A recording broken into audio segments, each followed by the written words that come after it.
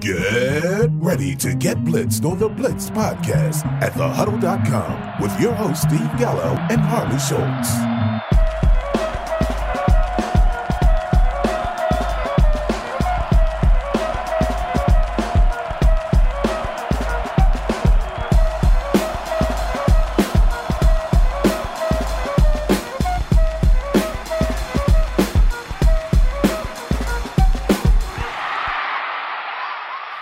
Today is August 19th, 2019. That means we are full-blown into fantasy football draft season. And you know what? That also means that me and Harley are back for another season to bring you the Blitzed podcast. My friend, how have you been? You know, life here is good. But before we move any further, I should make perfectly clear to all of our listeners that today is August 19th, in 2019, which means that exactly 45 years ago, a young drunken sot like myself was brought into this earth. Oh, are you serious? Happy birthday. Today is my 45th birthday. Happy birthday. And you know what? You'll be 45th in a day by the time people hear this because it won't be August 19th anymore. But happy That's birthday. Correct. Happy birthday. Thank you. I had one of those this year, but I'm well past 50 now, so nothing special. But my wife had a big one this year, too. What years for her? Or do you want to say? Or would you be in trouble if you said? I probably shouldn't say. But she turned 50 in June, and we went on a little cross-country road trip from basically left Virginia, drove to California, which was our end destination. But we made three stops, actually. I'm sorry. Let's see if I can get this right. We stopped in Tennessee after driving about 10 hours the first night. Then we stopped in El Paso the next day, long enough to sleep and then drive again. And then the third day, got to San Diego. So that's all. It took us 3 days to get there. Then we spent a day in San Diego, up to L.A., Beverly Hills area. Then we went to San Francisco, back down to Pebble Beach, out to the Grand Canyon, down to down to Albuquerque, and then Santa Fe, and then a 2-day trip back from Albuquerque. I feel like I should have had queued up like a 7-second snippet of Lindsey Buckingham's Holiday Road. Well, I mean, did you stop and visit Wally World while you were out there? We didn't. We probably should have, but we didn't. And then, we get back. It was a 2-week trip, 16 days, I think, total. And we get back, and then I think 2 weeks later, we had to go to New York for the Flex Draft. And I told my wife, I said, we're really jet-setting this summer. We've been to L.A., San Francisco, and New York in a matter of 4 weeks, basically. That sounds like quite a fun trip. Now, I don't have anything quite that fun planned, but I am planning a small trip here in about 2 weeks. My wife and I are moving into a condo in the Minneapolis suburb of St. Louis Park. So we're actually downsizing out of our house into a little smaller space. It's going to ultimately make it a little easier for us to deal with the fact that we're growing older. I'm in my forever house until we're ready to retire, because then I'm selling. I'm not cutting grass anymore. I'm going to downsize because of that exact reason. Yeah, just got so sick of it this year. The winter up here in Minnesota was atrocious this past season. We had one day, February 1st of this year, where the wind chill temperature was negative 60 degrees. Ouch. That's really exactly. Awesome. So maybe we can take the ouch out of draft season for our listeners this year. But before we do that, we've got to do something that we do every episode. And that is, I need to throw it over to you, Mr. Harley Schultz, for this week's first of 2019's Blitzed Podcast News.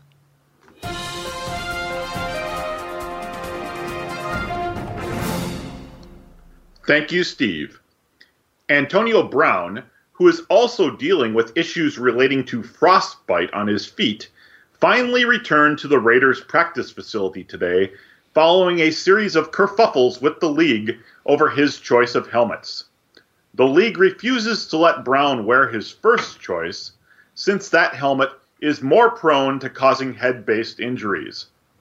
Perhaps Brown should take the league's advice and update his headgear, since his recent behavior suggests that he has already damaged most of his brain cells. Ezekiel Elliott's agent took offense when Jerry Jones used the quip, "Zeke who," over the weekend. When he realized that his comment was being taken negatively by Elliott and his team, Jones quickly came out and said, nah, I wasn't talking about our running back Elliott. I was simply listing two of my favorite bands, Zeke and The Who. Former Chicago Bears and Cincinnati Bengals running back Cedric Benson died in a motorcycle accident in Texas over the weekend. Benson, who had been out of football since 2012, was 36 years of age. During and after his career, Benson had several run-ins with law enforcement, including multiple charges for operating a vehicle under the influence, resisting arrest, and assault. A female riding with Benson also was pronounced dead, and two of the passengers in the other vehicle suffered injuries. At this time, we do not have information as to if alcohol was a factor in the accident. Either way, let this be a sobering reminder to all fantasy football fans out there: drink responsibly. If you have too much to drink at your draft, be sure to call a cab, an Uber, or have a designated driver pick you up. Also, draft responsibly. If you drink too much on draft day, you may end up inadvertently drafting a stiff like Benson as your running back number one.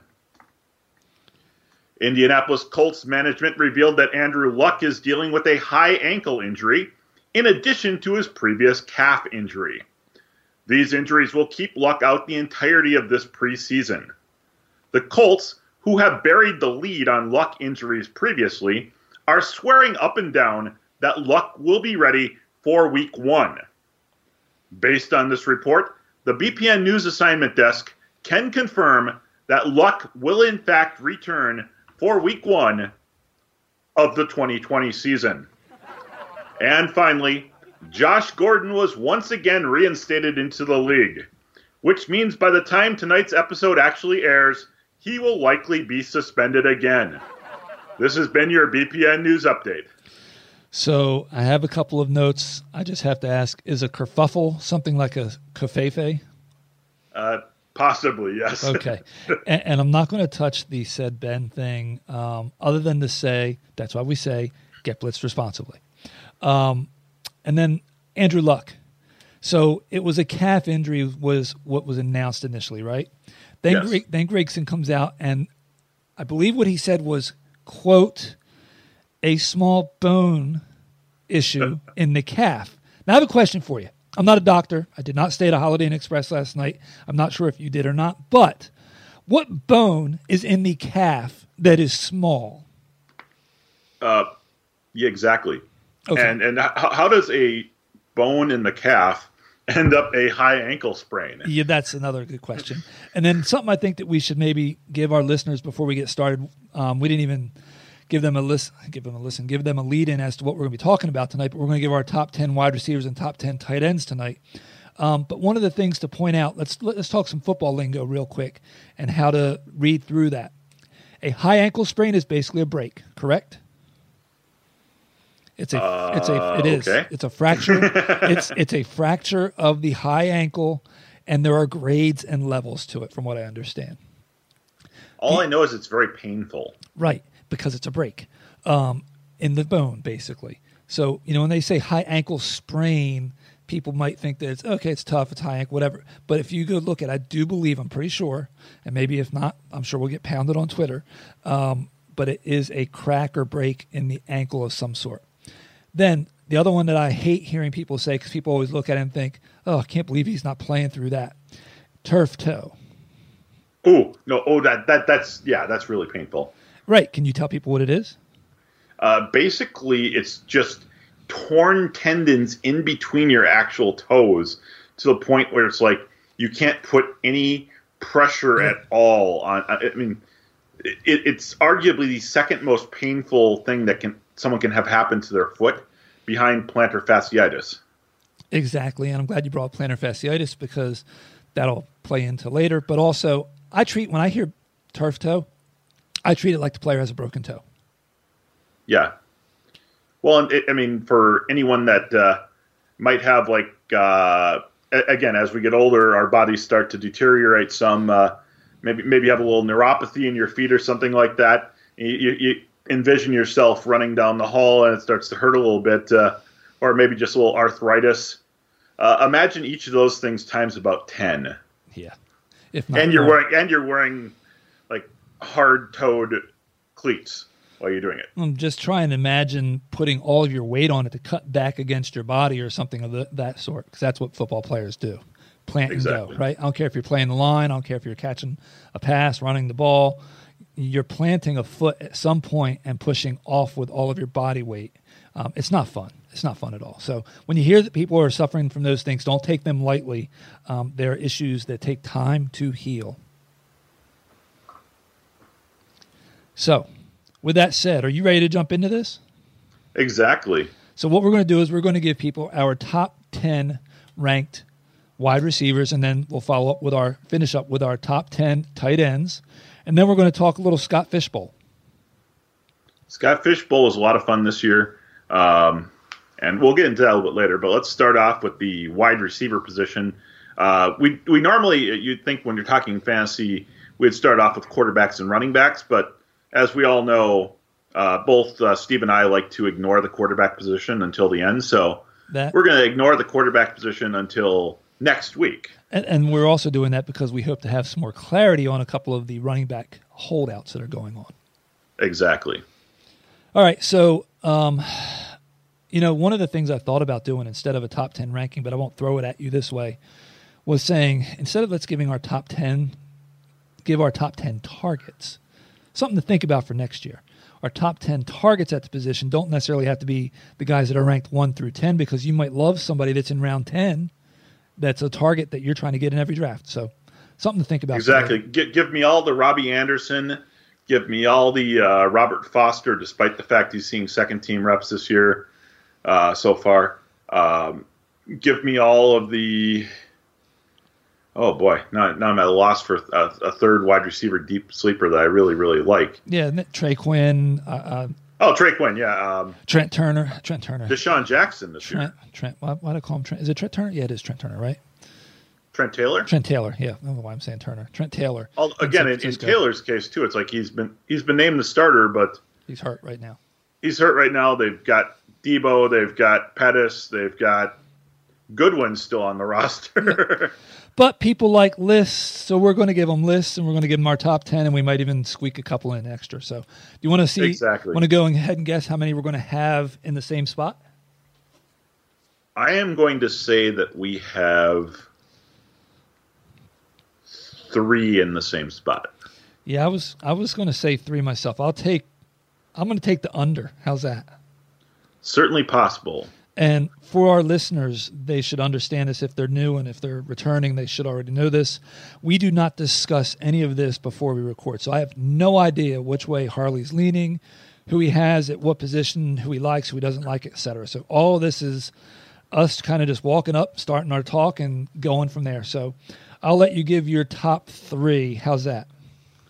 Definitely. And we should also let them know that at least for my ranking purposes, I used standard scoring with PPR. Yes, PPR. For wide receivers. And for the tight ends, I didn't do any performance scoring for tight ends, so it's just standard scoring PPR when we get to the tight end position. Yep, I'm with you on that. PPR to me is standard, so let's go.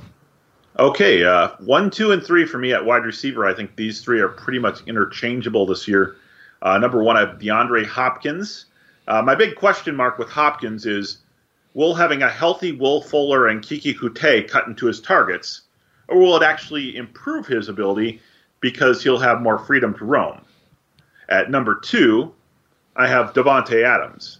Now, TDs won't be a problem because Aaron Rodgers loves throwing the ball to Davante Adams in the red zone. My biggest concern is, will a commitment to the running game in Green Bay cut into the number of targets that Adams gets? And third, Odell Beckham Jr. Mayfield threw a ton of touchdowns last season, despite not having a true, real high-end wide receiver 1. He's got that wide receiver 1 now, so I think Beckham is going to absolutely eat. Okay. So of those, we have 1 that match, and that's Odell Beckham Jr. Interesting. So I will now give my top 4 since one of your guys falls into my 4. How's that? Go for it. At number 1, I have Julio Jones. And there's a few reasons for this. Is there a receiver in the game today especially since Antonio Brown has moved on from the Steelers, that has a higher floor than Julio Jones. He has done it year in and year out without having a ton of touchdowns. So, you know what? Hopkins has that question that you said, so that's why I don't have him number 1. I have him number 2. I think Julio has the ability and the chance this year to make everybody go, that's the Julio we've been waiting for with 12-plus touchdowns. Because if he gets 12-plus touchdowns, he is easily the number 1 wide receiver this year. As I said, I have DeAndre Hopkins number 2, OBJ at 3, and for the same exact reasons that you had Adams at 2, I have him at 4. I think there could be some touchdown regression there. I have Adams at 4. Well, it's not a big surprise, but Julio is actually my number 4 as well. The only reason I've got him ranked below the other 3 is because we've only really seen him be a touchdown machine for stretches of 3 or 4 games at a time. And yep. I mean, yes, he could easily. He's made it a point that he wants to go out and come close to 2,000 yards receiving. That would be very, very great. That means he's going to catch a lot of passes. But he's also got a second-year developed Calvin Ridley now there. Austin Hooper was a target hog last year as well, particularly in the red zone. The big question mark for me with Julio is, will he finally put together a season where he'll get all of those yardage, get all those receptions, and top double digits in touchdowns? And here's why I have him at number 1, though. Because even if he doesn't, he still is going to be a top 5 wide receiver. He's got a extremely safe and capable quarterback. The offense we know is going to have firepower. There's no new moving parts or anything like that. Devontae Freeman's back, which should help open up some of the passing game. Passing game should open up some of the run game. And like I said, just the upside of the TDs there is what's alluring to me. And Hopkins has a quarterback that's playing behind a not-so-great offensive line. The Falcons line may not be what it used to be, but it's still a strong line, I think. And with OBJ, my concern with him was health. I think he's in a fantastic spot. I wouldn't be shocked if OBJ finished the year as the number 1 wide receiver, but that's why I put him and Hopkins below Julio. One, health, and the other was the question marks surrounding the offensive line and the other targets that are there. Okay, I'm going to go ahead and jump ahead with my numbers 5 through 7 then. Okay, sounds good. At 5, I've got a guy who is now being paid as a premium wide receiver. He just needs to keep performing like one, and that's Michael Thomas of the New Orleans Saints. At 6, I've got a guy who possibly could have been out of football this offseason, but instead he's coming back, and he's the most uncoverable freak athlete on the best offense in football. That's Tyreek Hill. And at number 7, I've got a guy who I've seen listed as high as number 1 overall at wide receiver this year by other analysts on the internet. But personally, I think he's going to be pretty high. I've got him ranked at 7. He's been a stud historically in every single game that his former wide receiver running mate Antonio Brown has missed. That is Juju Smith-Schuster at 7 for me. Okay. We are so tight on this tier. It's not even funny. I have Michael Thomas at 5 also. He's severely, I think, underappreciated for some reason. He, like Julio, has a little limitations on the touchdown side of things, but there's no fighting for target share there, even with the addition of Jared Cook. I have Juju at 6 and Tyreek at 7, and the reason for that is Tyreek has a little more risk built into him because you don't know if something else is going to rear its head, and he does wind up getting suspended at some point. None of those issues about his character or any kind of history that could make him possibly lose time playing, I probably have him in top 5. I don't have the numbers here in front of me right now. I probably should have made a note of them. But people, go out there, take a look at Juju Smith-Schuster's per-game averages in games that Antonio Brown did not play. It is absolutely absurd. There is no way that Deontay Johnson and James Washington are going to usurp enough of that. Those two guys are both window dressing to Juju. It's the Juju Smith-Schuster show this year in Pittsburgh. Yep. Okay, so now how about if I'll round us out. I'll go 8, 9, and 10. Sounds good. Actually, I don't want to do that because I've got a guy at 8 that you're going to just go, nah, come on. I'll let you do. Go ahead. So right now we got 1. Okay. We've got 1. I'm on the under so far. We got 2 because we had Michael Thomas at 5. Oh, that's the only one we got. And OBJ. And Odell. You're right. Okay. At number 8, I'm going with a guy that may not be the top wide receiver on his own team. But his quarterback loves targeting him. He loves targeting him way too much, and that is Mike Evans catching passes from Jameis Winston. No Ryan Fitzpatrick terrorism this year. I know last year Fitzpatrick tried to throw the ball to everybody but Mike Evans when he was in the game. But this year it's Winston and Winston only, so Evans is going to absolutely feast there. Certainly I do like Chris Godwin there as well, and a lot of hype is surrounding him. His ADP is shooting up the ranks right now, but he's still not going to be that big of a factor that Evans isn't a factor. At number 9, I'm going to go with when healthy, the best point per reception wide receiver in football, Keenan Allen of the San Diego Chargers. He is actually one of the last wide receivers I feel really comfortable taking as a wide receiver 1. Now, when we get into the season, and we'll talk about this in the Scott Fishbowl too, I tend to pass on wide receivers early, but if I do and I still want to land a solid PPR wide receiver in that third round range, it might be Keenan Allen. And at number 10, making the jump. He was a great talent with the incompetent Derek Carr throwing him the ball. He only got better once he got a real quarterback in Dak Prescott. Number 10 this year is going to be Amari Cooper of Dallas. Okay. I have some bad news for you. What's that? The under hit. All right, I'm going to start at number 10 and work my way up to 8. How's that? Go for it. I have Antonio Brown at number 10. And that's because I do believe at the end of the day, he will be there for week 1. And because of egos, Mayock and Gruden, they will force feed him the ball. My biggest concern and why he's at 10 and not at 5 or better is Carr. Okay? But there's some risk there, so that's why I don't have him at 8. That's why he barely made my top 10. I thought about putting Keenan Allen above him. I thought about putting T.Y. Hilton above him. T.Y., I probably would have had in the top 10 had we known Luck is going to be 100% ready to go. And Keenan definitely would have made it if it was not for who I had at 8, because I just didn't have any more room. At 9, I had Evans, so I had him one spot lower than you. I, like you, love him. I believe I drafted him in the Scott Fishbowl at the 2-3 turn. We'll check on that in a little bit. My biggest concern with Evans is, I'm looking at Chris Godwin, and everybody and their mother and me too included expects a breakout this year. I also love O.J. Howard. So I wonder, what kind of target share is Evans going to lose? But even with that said, I think he's a safe wide receiver 1, especially where you're getting him in that second, third round area. At number 8, are you sitting down? Exactly.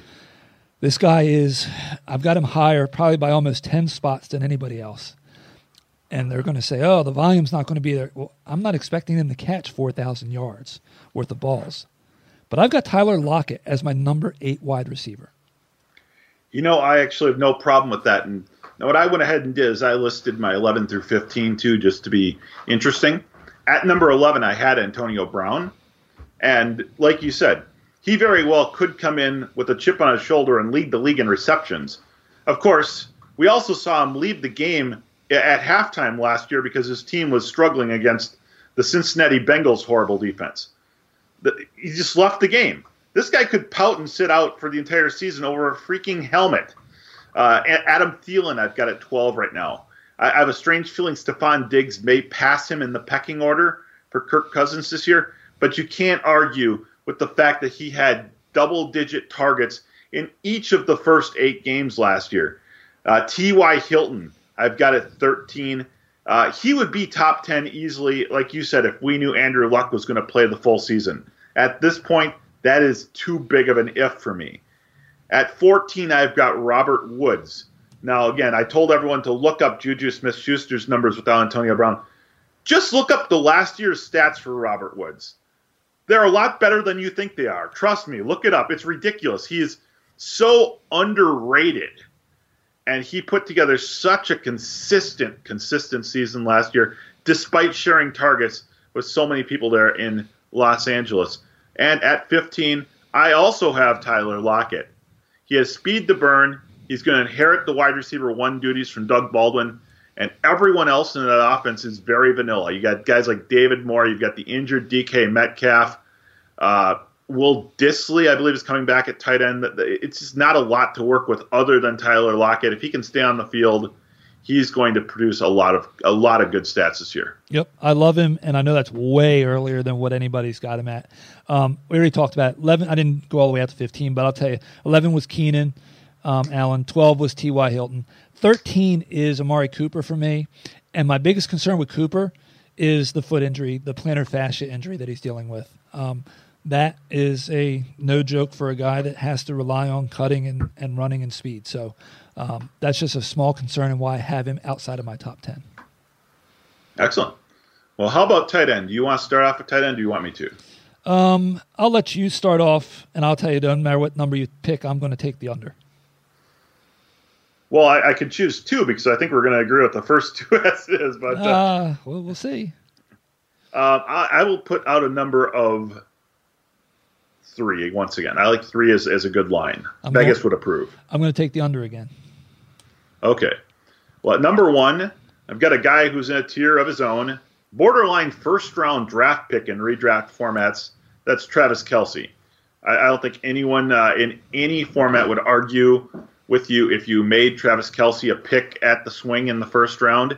Perhaps I've seen him go as high as pick number 5. And in the Scott Fish Bowl, which we'll talk about a little bit later, which is tight end premium, I saw Travis Kelce go as high as 2. Yep.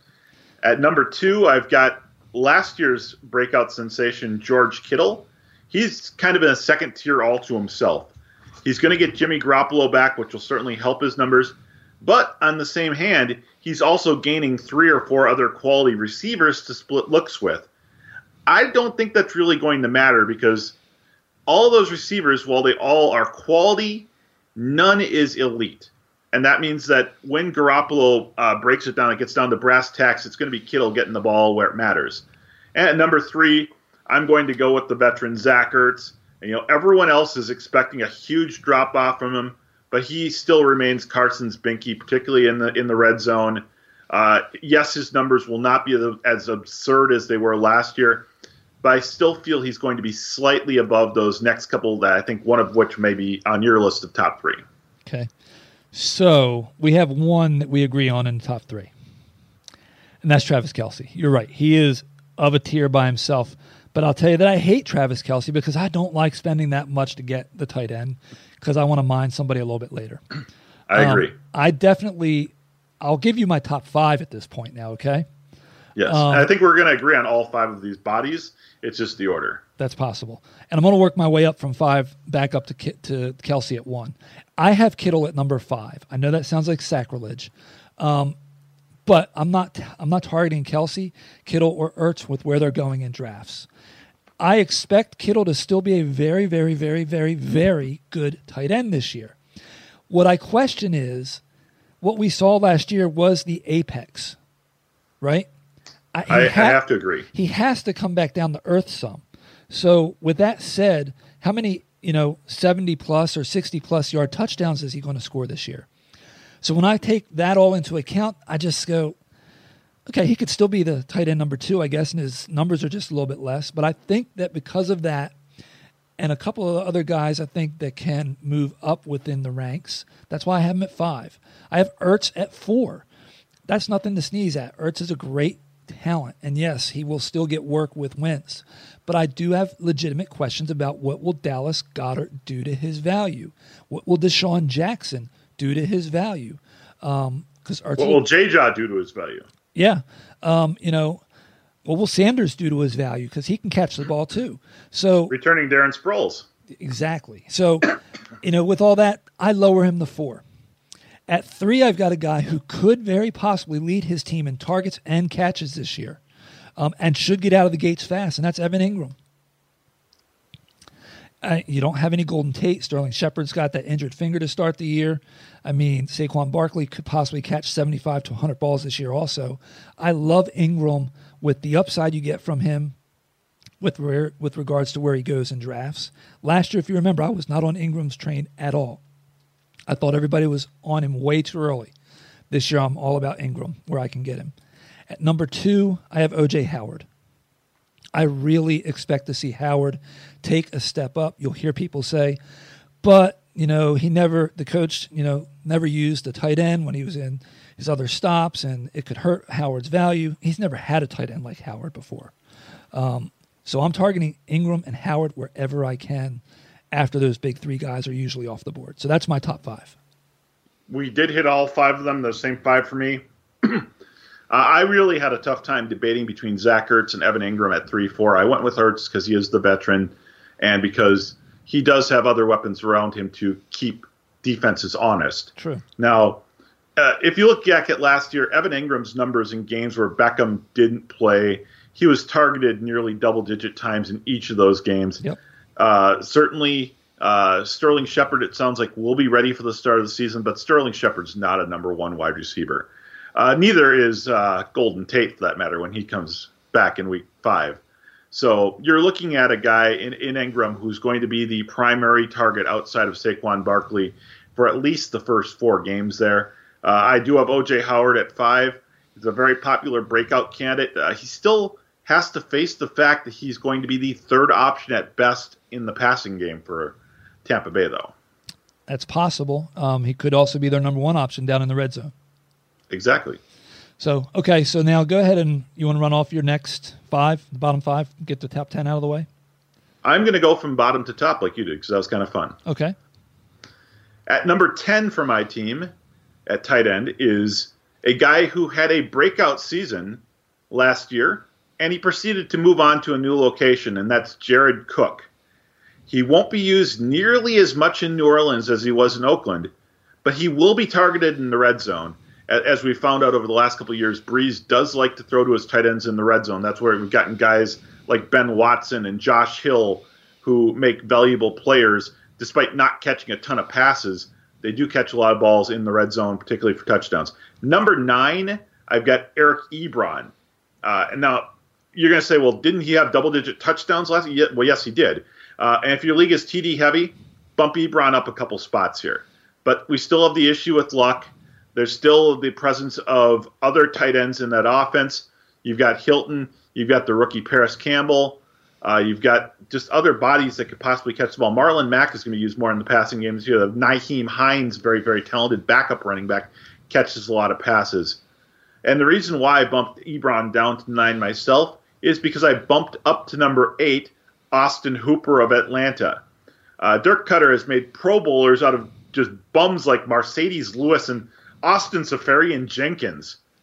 Well, plus he's also done pretty good with guys like O.J. Howard and some freak of nature called Tony Gonzalez historically. So, you know what? I think Austin Hooper is going to be that much better than he was last year, and he was ready pretty good. So I've got him at 8. Number 7, I've got Vance McDonald. The team lost Jesse James, Le'Veon Bell, and Antonio Brown. That is a lot of targets up for grabs. Now, I mentioned already that Juju Smith-Schuster is going to eat a lot in this offense. Vance McDonald is the only other face in the huddle that Ben Roethlisberger is going to recognize. Yep. So that means that Vance McDonald is going to get peppered as well. At number 6, I think 6 might be one where we match on here. I've got Hunter Henry. No Antonio Gates. No Tyrell Williams. If Henry stays healthy, he should make a great red zone threat for the Los Angeles Superchargers of Anaheim. Hey, I'm going to give you a star. You got the Los Angeles Chargers right for the first time this year, and it's the first time you said it. Did not call them San Diego, so thank you for breaking that on us. No. I've been practicing that one all season. So. Yeah, I'll still screw it up probably. So I'm going to go from 6 down and tell you, yes, we agreed on Hunter Henry. I have him at number 6. I almost went with a Hunter Henry and, oh goodness, O.J. Howard, I think it was. O.J. Howard, Hunter Henry double dip in the Scott Fish Bowl, but instead just went Howard and let Henry slide. He didn't make it back to me, but it was close.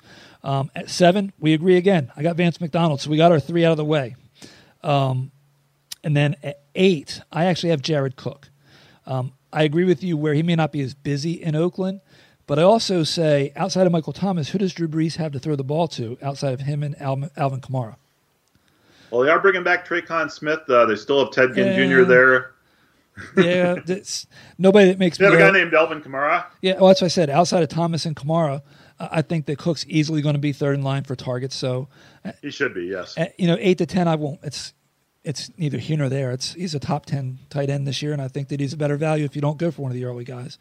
At number 9, I have Hooper. So I have him one spot lower than you do, and that's because I think that Julio is going to get more of the red zone looks, him and Calvin Ridley, than Hooper will this year. So that's why I pushed him below Cook. And then at 10, I have somebody that most people do not have inside their top 10, possibly not their top 12. When I'm drafting a tight end this late, what I'm looking for is upside. And I don't mean Mark Andrews upside. I mean Jordan Reed, please stay healthy upside. I have Jordan Reed at number 10. Well, we talked a little bit about the fact that we like Trey Quinn this year. They've also got a couple other rookie receivers. I know Terry McLaurin's getting a lot of press this preseason as well. I've got a lot of shares of Jordan Reed. Probably an unhealthy obsession with having him on my roster, considering the fact that he never stays healthy. Yeah, but you know what? No problem with that. He's almost free. He's basically free in drafts. He really is. You're getting him in around 16 and 17. And think for about a guy who basically led his team in targets last year. And I mean, it's not far-fetched to think that he could be a tight end, top 3 or top 5 tight end. It's not. The ability's there, right? Exactly. It's the health that's the issue. So when you can get that kind of guy free with that kind of upside, sign me up every day.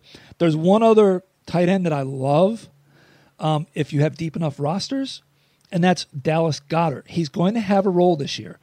If everything stays status quo, Ertz is healthy, Goddard's healthy, nobody else gets injured on that offense, major targets, he'll have tight end 2 value at best, right? Well, and so you mentioned earlier Mark Andrews. He's obviously gotten a lot of hype based on his performance last year, kind of outplaying fellow rookie tight end Hayden Hurst there last year. I think that his hype has gotten too much. I think that realistically people are overpaying for him right now. I think he's going to have a bit of a drop-off. Guys who I do kind of like, though, that just missed my top 10, Kyle Rudolph, still a favorite pass catcher of Mr. Cousins here in Minnesota. They did draft Irv Smith, but they're actually going to be playing both of them simultaneous on the field. Irv Smith is, for all intents and purposes, going to be the wide receiver 3 for the Vikings this year. We're going to see a lot of 12 personnel on the field. I really like, and he's going underdrafted this year right now, is David Njoku with Cleveland. He's going to be the 3rd option, perhaps even the 4th option in the passing game. But as I mentioned earlier, I think Baker Mayfield's going to approach 40 touchdown passes this year. That totally puts Njoku in play, particularly at a 14th or 15th round draft spot was where it's going. And the sleeper tight end that I am drafting in pretty much every league, if for no other reason than to have him as my backup tight end. So if he does develop like I think he can, I can trade my higher end tight end for more equity later in the season, is Darren Waller. I'm taking the shot that he assumes that Jared Cook role in Oakland, and a great opportunity to break out. If you subscribe to a 0 tight end strategy, he's definitely a guy I recommend going after. Okay, so what I was going to say about Goddard, well, I don't have him ranked in my top 15. He is somebody I'm targeting on deep benches. If something happens to Ertz, he's kind of like a league winner. I mean, you'll get Ertz light if Ertz goes down. We talk about handcuffing quarterbacks, handcuffing running backs, handcuffing wide receivers.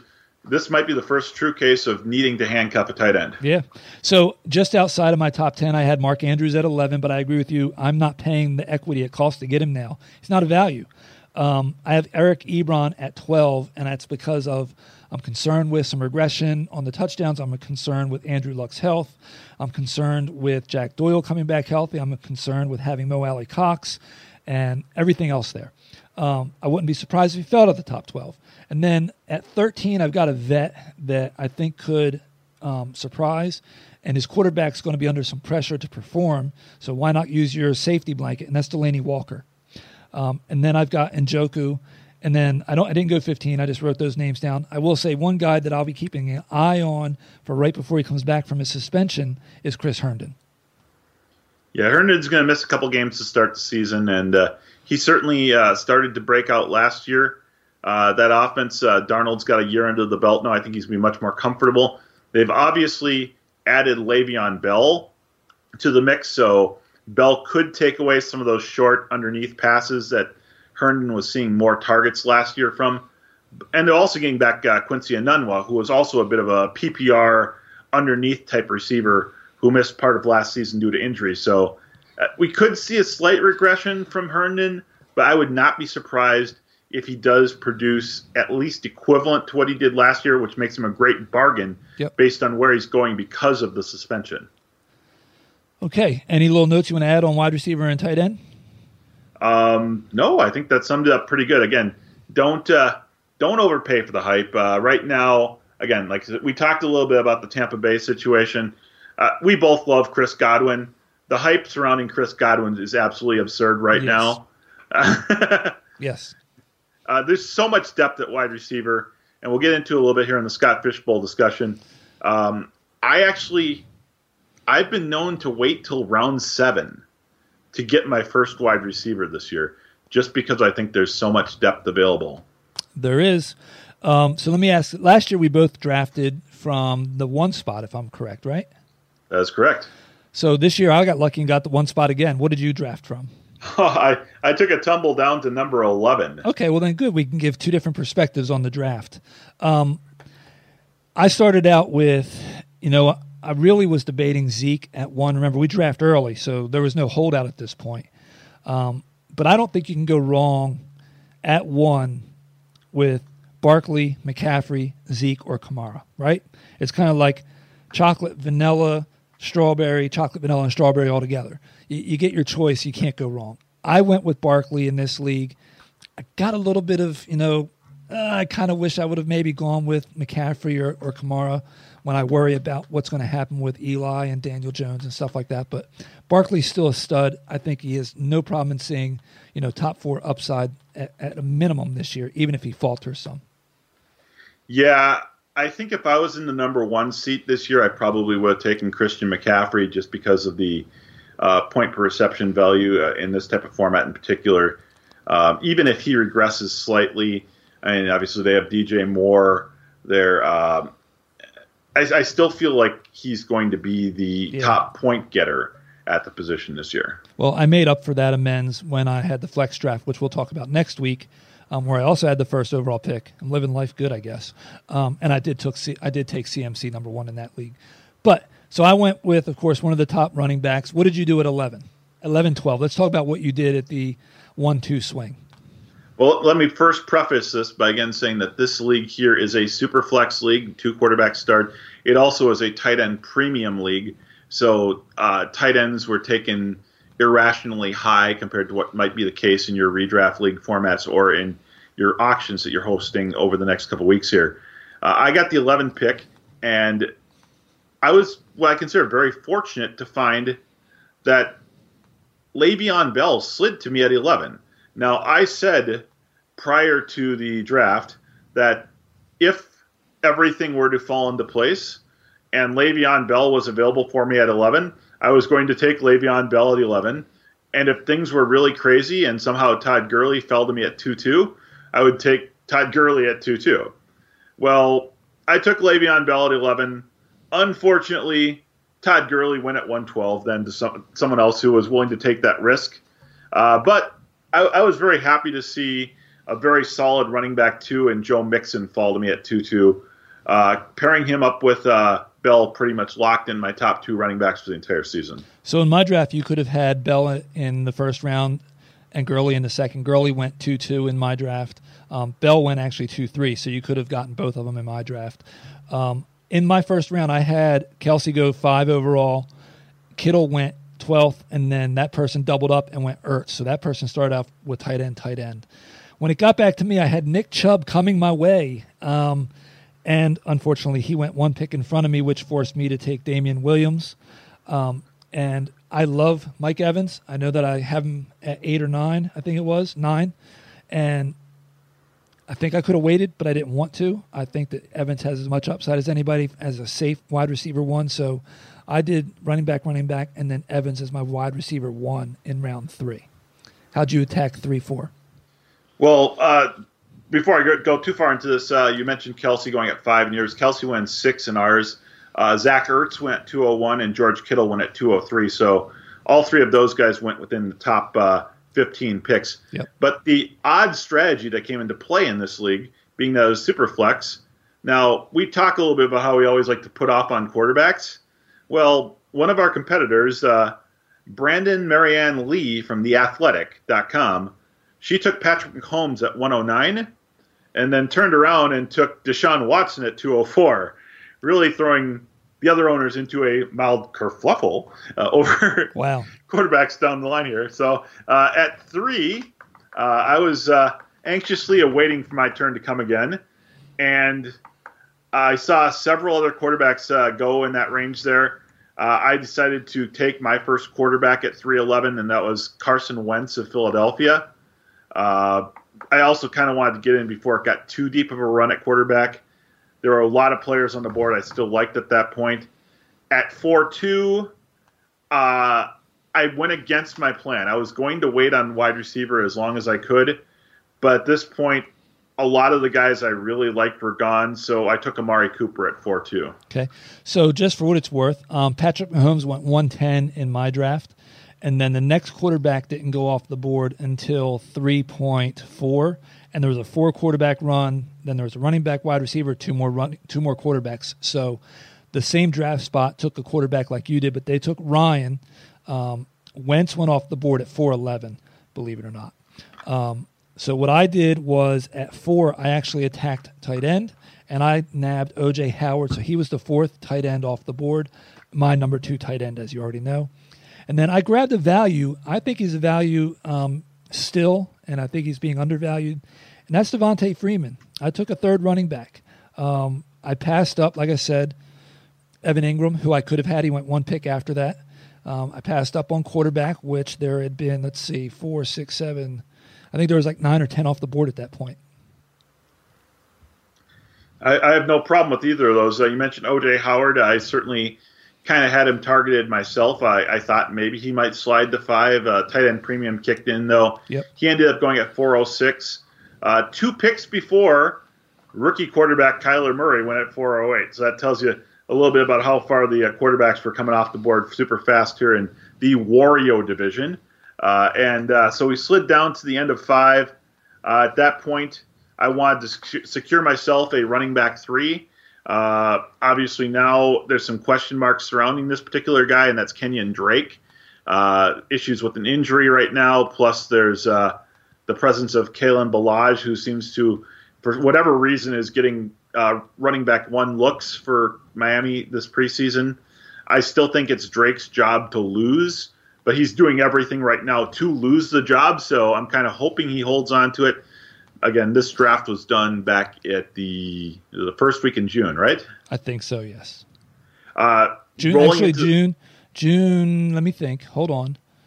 It was the day I got back. It was actually July 7th or 8th, I think. Early July.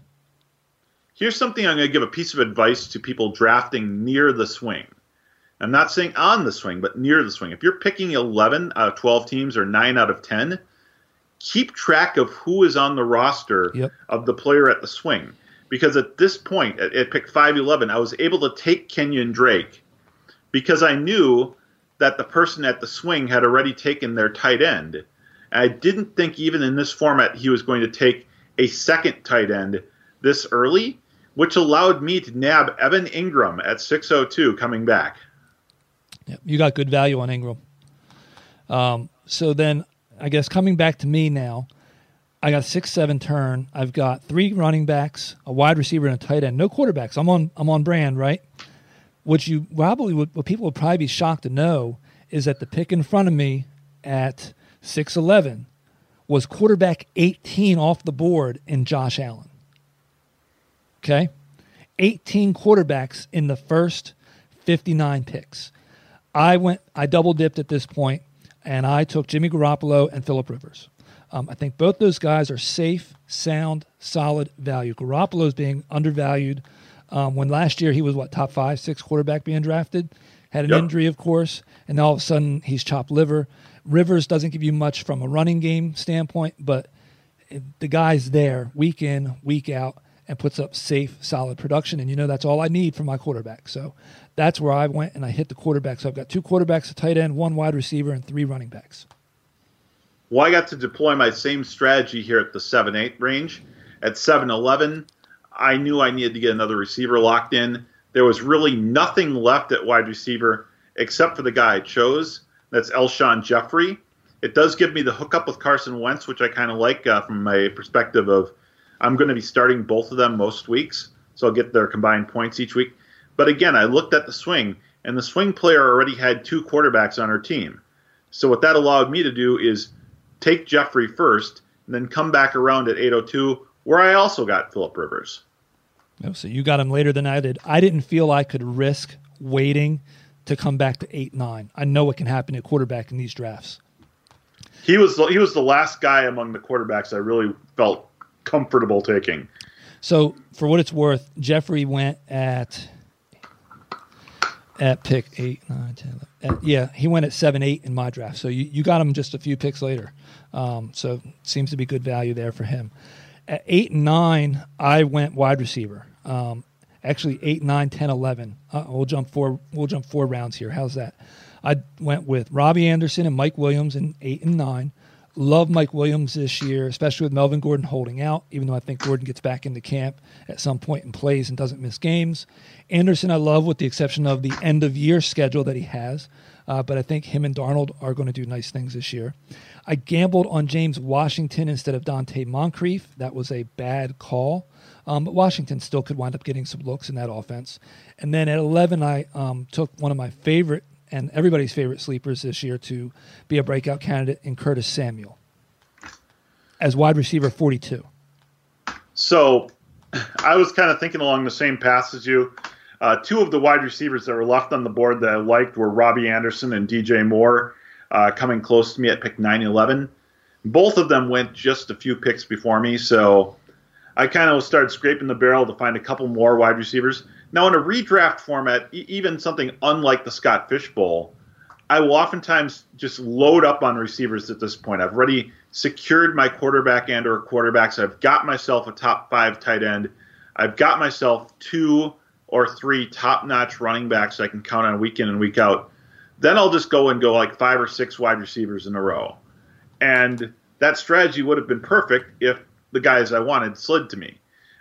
Fortunately, there was one guy left that I felt comfortable going with despite his injury history. That was Will Fuller. So I took him at 9-11. Then on the reach around to the next round, I got lucky. There was a bit of news that broke the morning, I think it was a Saturday morning, about the Los Angeles Chargers of Anaheim's running back Melvin Gordon possibly holding out for the season. Well, lo and behold, it was my pick.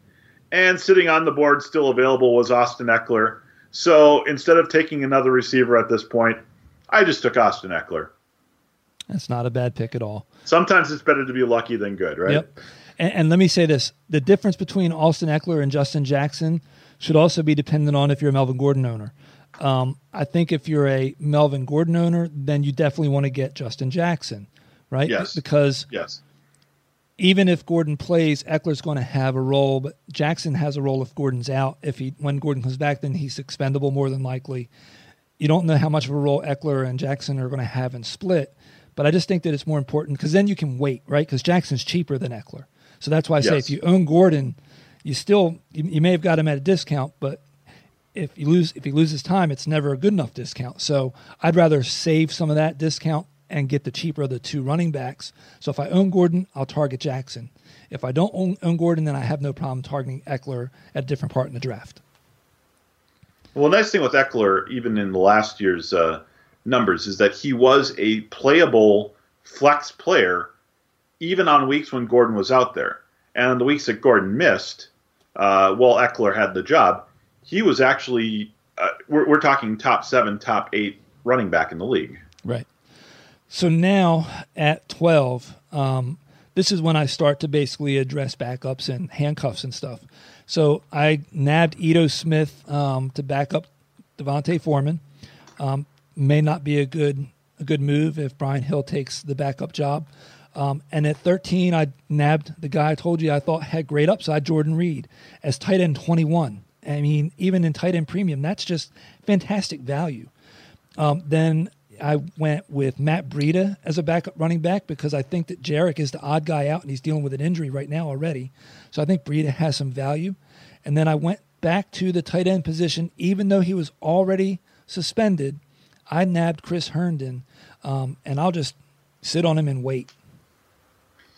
Well, so I cut myself off at 11 there just because I thought you might mention Jordan Reed. I remember you mentioning taking him. Well, I took Jordan Reed at pick 11 for me, which is 11-11. And what's interesting is he went after the guys of Chris Herndon. He went after Greg Olson. He went after Noah Fant. What number was he? What tight end was he? Do you know? I don't know the exact tight end number. It had to have been probably 24 or 25. Okay, so your league drafted a lot more tight ends earlier then. Yep. So I took him at 11-11, and for me, I thought that was good value. Realistically, I can start both him and Ingram most weeks, especially since I didn't go heavy at receiver like I wanted to. Right. Then on the turnaround there at 12:02, I decided to get my third quarterback. I took Eli Manning. I figured he'd at least have some startability as a bye-week replacement if Daniel Jones didn't take the job away from him to start the year. Going down a couple more picks here for me at 13-11. I got another piece of lucky news. This one I didn't hear about until a month later, though. That is Duke Johnson being traded from Cleveland to Houston. I took Duke Johnson before he was traded on hope that he would be traded. And now I've got myself a running back 5 in Duke Johnson who has a chance to produce some pretty solid PPR numbers. Absolutely. And I got at pick 1402, this is a sin. This is absolutely a sin that this player was available for me.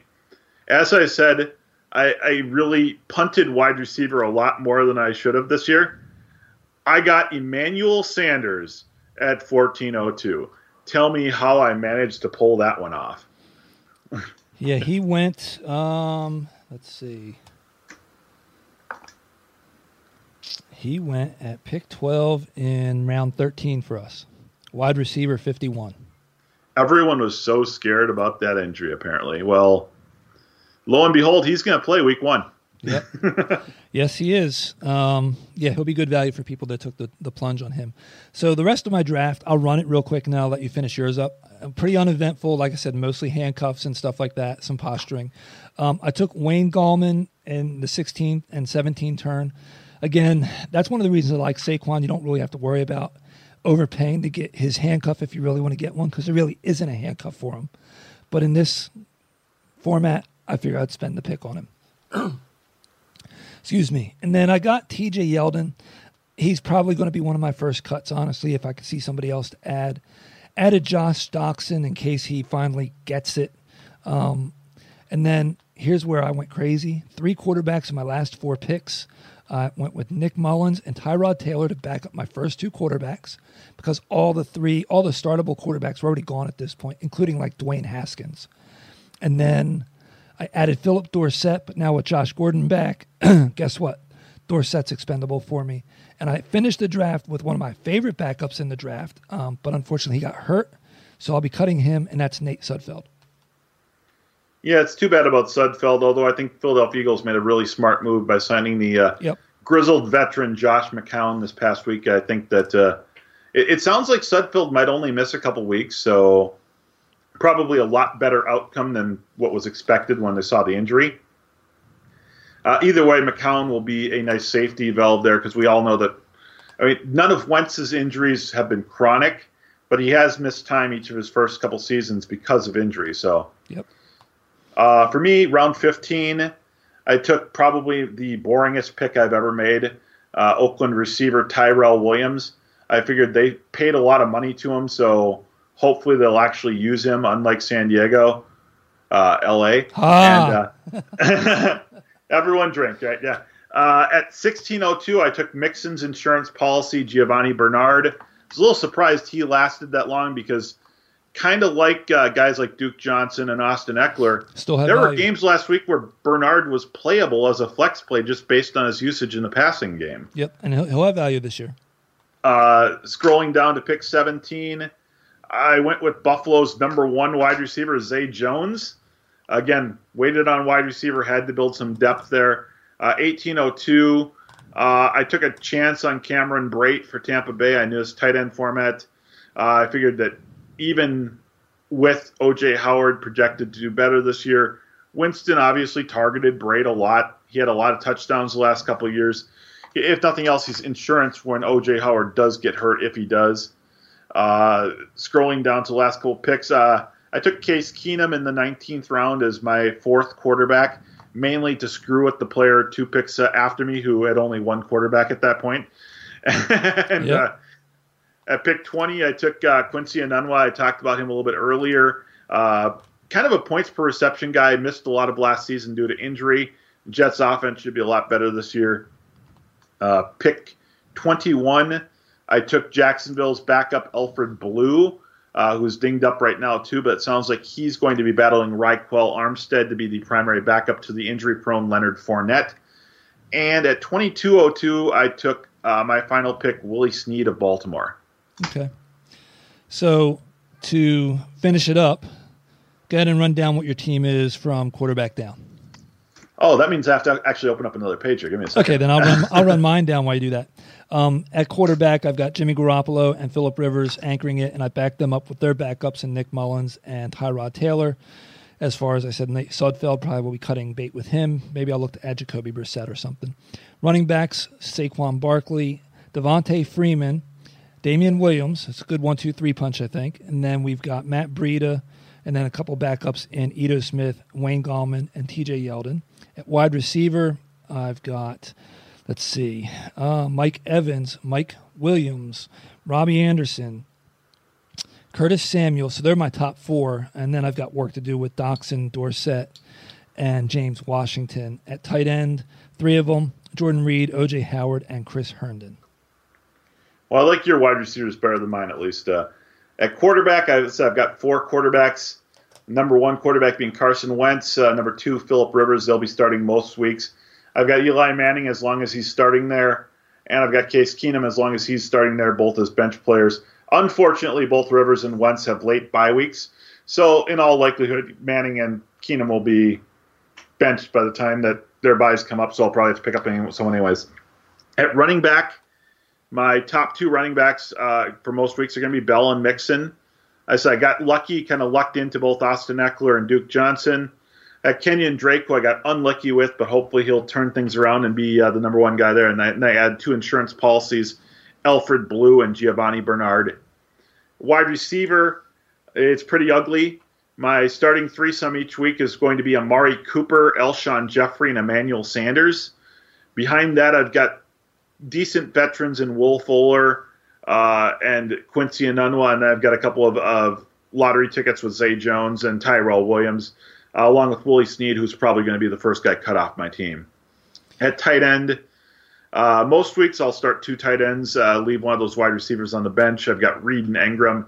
As long as Reed's healthy, they'll both be starting for me both weeks. And Cameron Brate, it may be on the waiver wire if he doesn't show up anymore this preseason. Gotcha. So I don't know about you. Somebody tweeted, I was included in it. I know last year, I think you and I were in like the 700s where we ranked post-draft. Somebody puts it together based on draft value. And evidently this year I'm 382. I don't know how they do it completely. There are guys I like. I go get them. I'm sure that drafting, 3 quarterbacks in the last 4 rounds probably hurt me quite a bit. But I thought that there was a good reason for doing that. I was just trying to, take away some of the risk and kind of treat it like insurance is what it is. Made the playoffs last year. Hopefully we can make the playoffs and make a deep run this year. I also made the playoffs last year. I don't remember what my ranking was, but it's pretty close to you. An interesting thing this year, the Wario division, I believe I was ranked right around 150 this year. Okay. But there are 4 teams in my division that ranked in the top 200. Gotcha. Well, I will say this. My division, the Qbert division, gets to say our claim to fame is we were the first draft done. Yes, we were. Hurried up to do nothing. Okay, so with that, make sure you're following Harley on Twitter at Nuclear Harley. You can follow me at Steve Gallo NFL. Next week, make sure you tune in. We're going to give you our top 10s at wide receiver and running back. And we're going to talk a little bit of the flex draft that I participated in New York City. That's the Fantasy League of Experts. A lot of good guys, a lot of tough guys in that draft. So hopefully you can glean something from that also. And as we like to say, get blitzed responsibly. Cheers.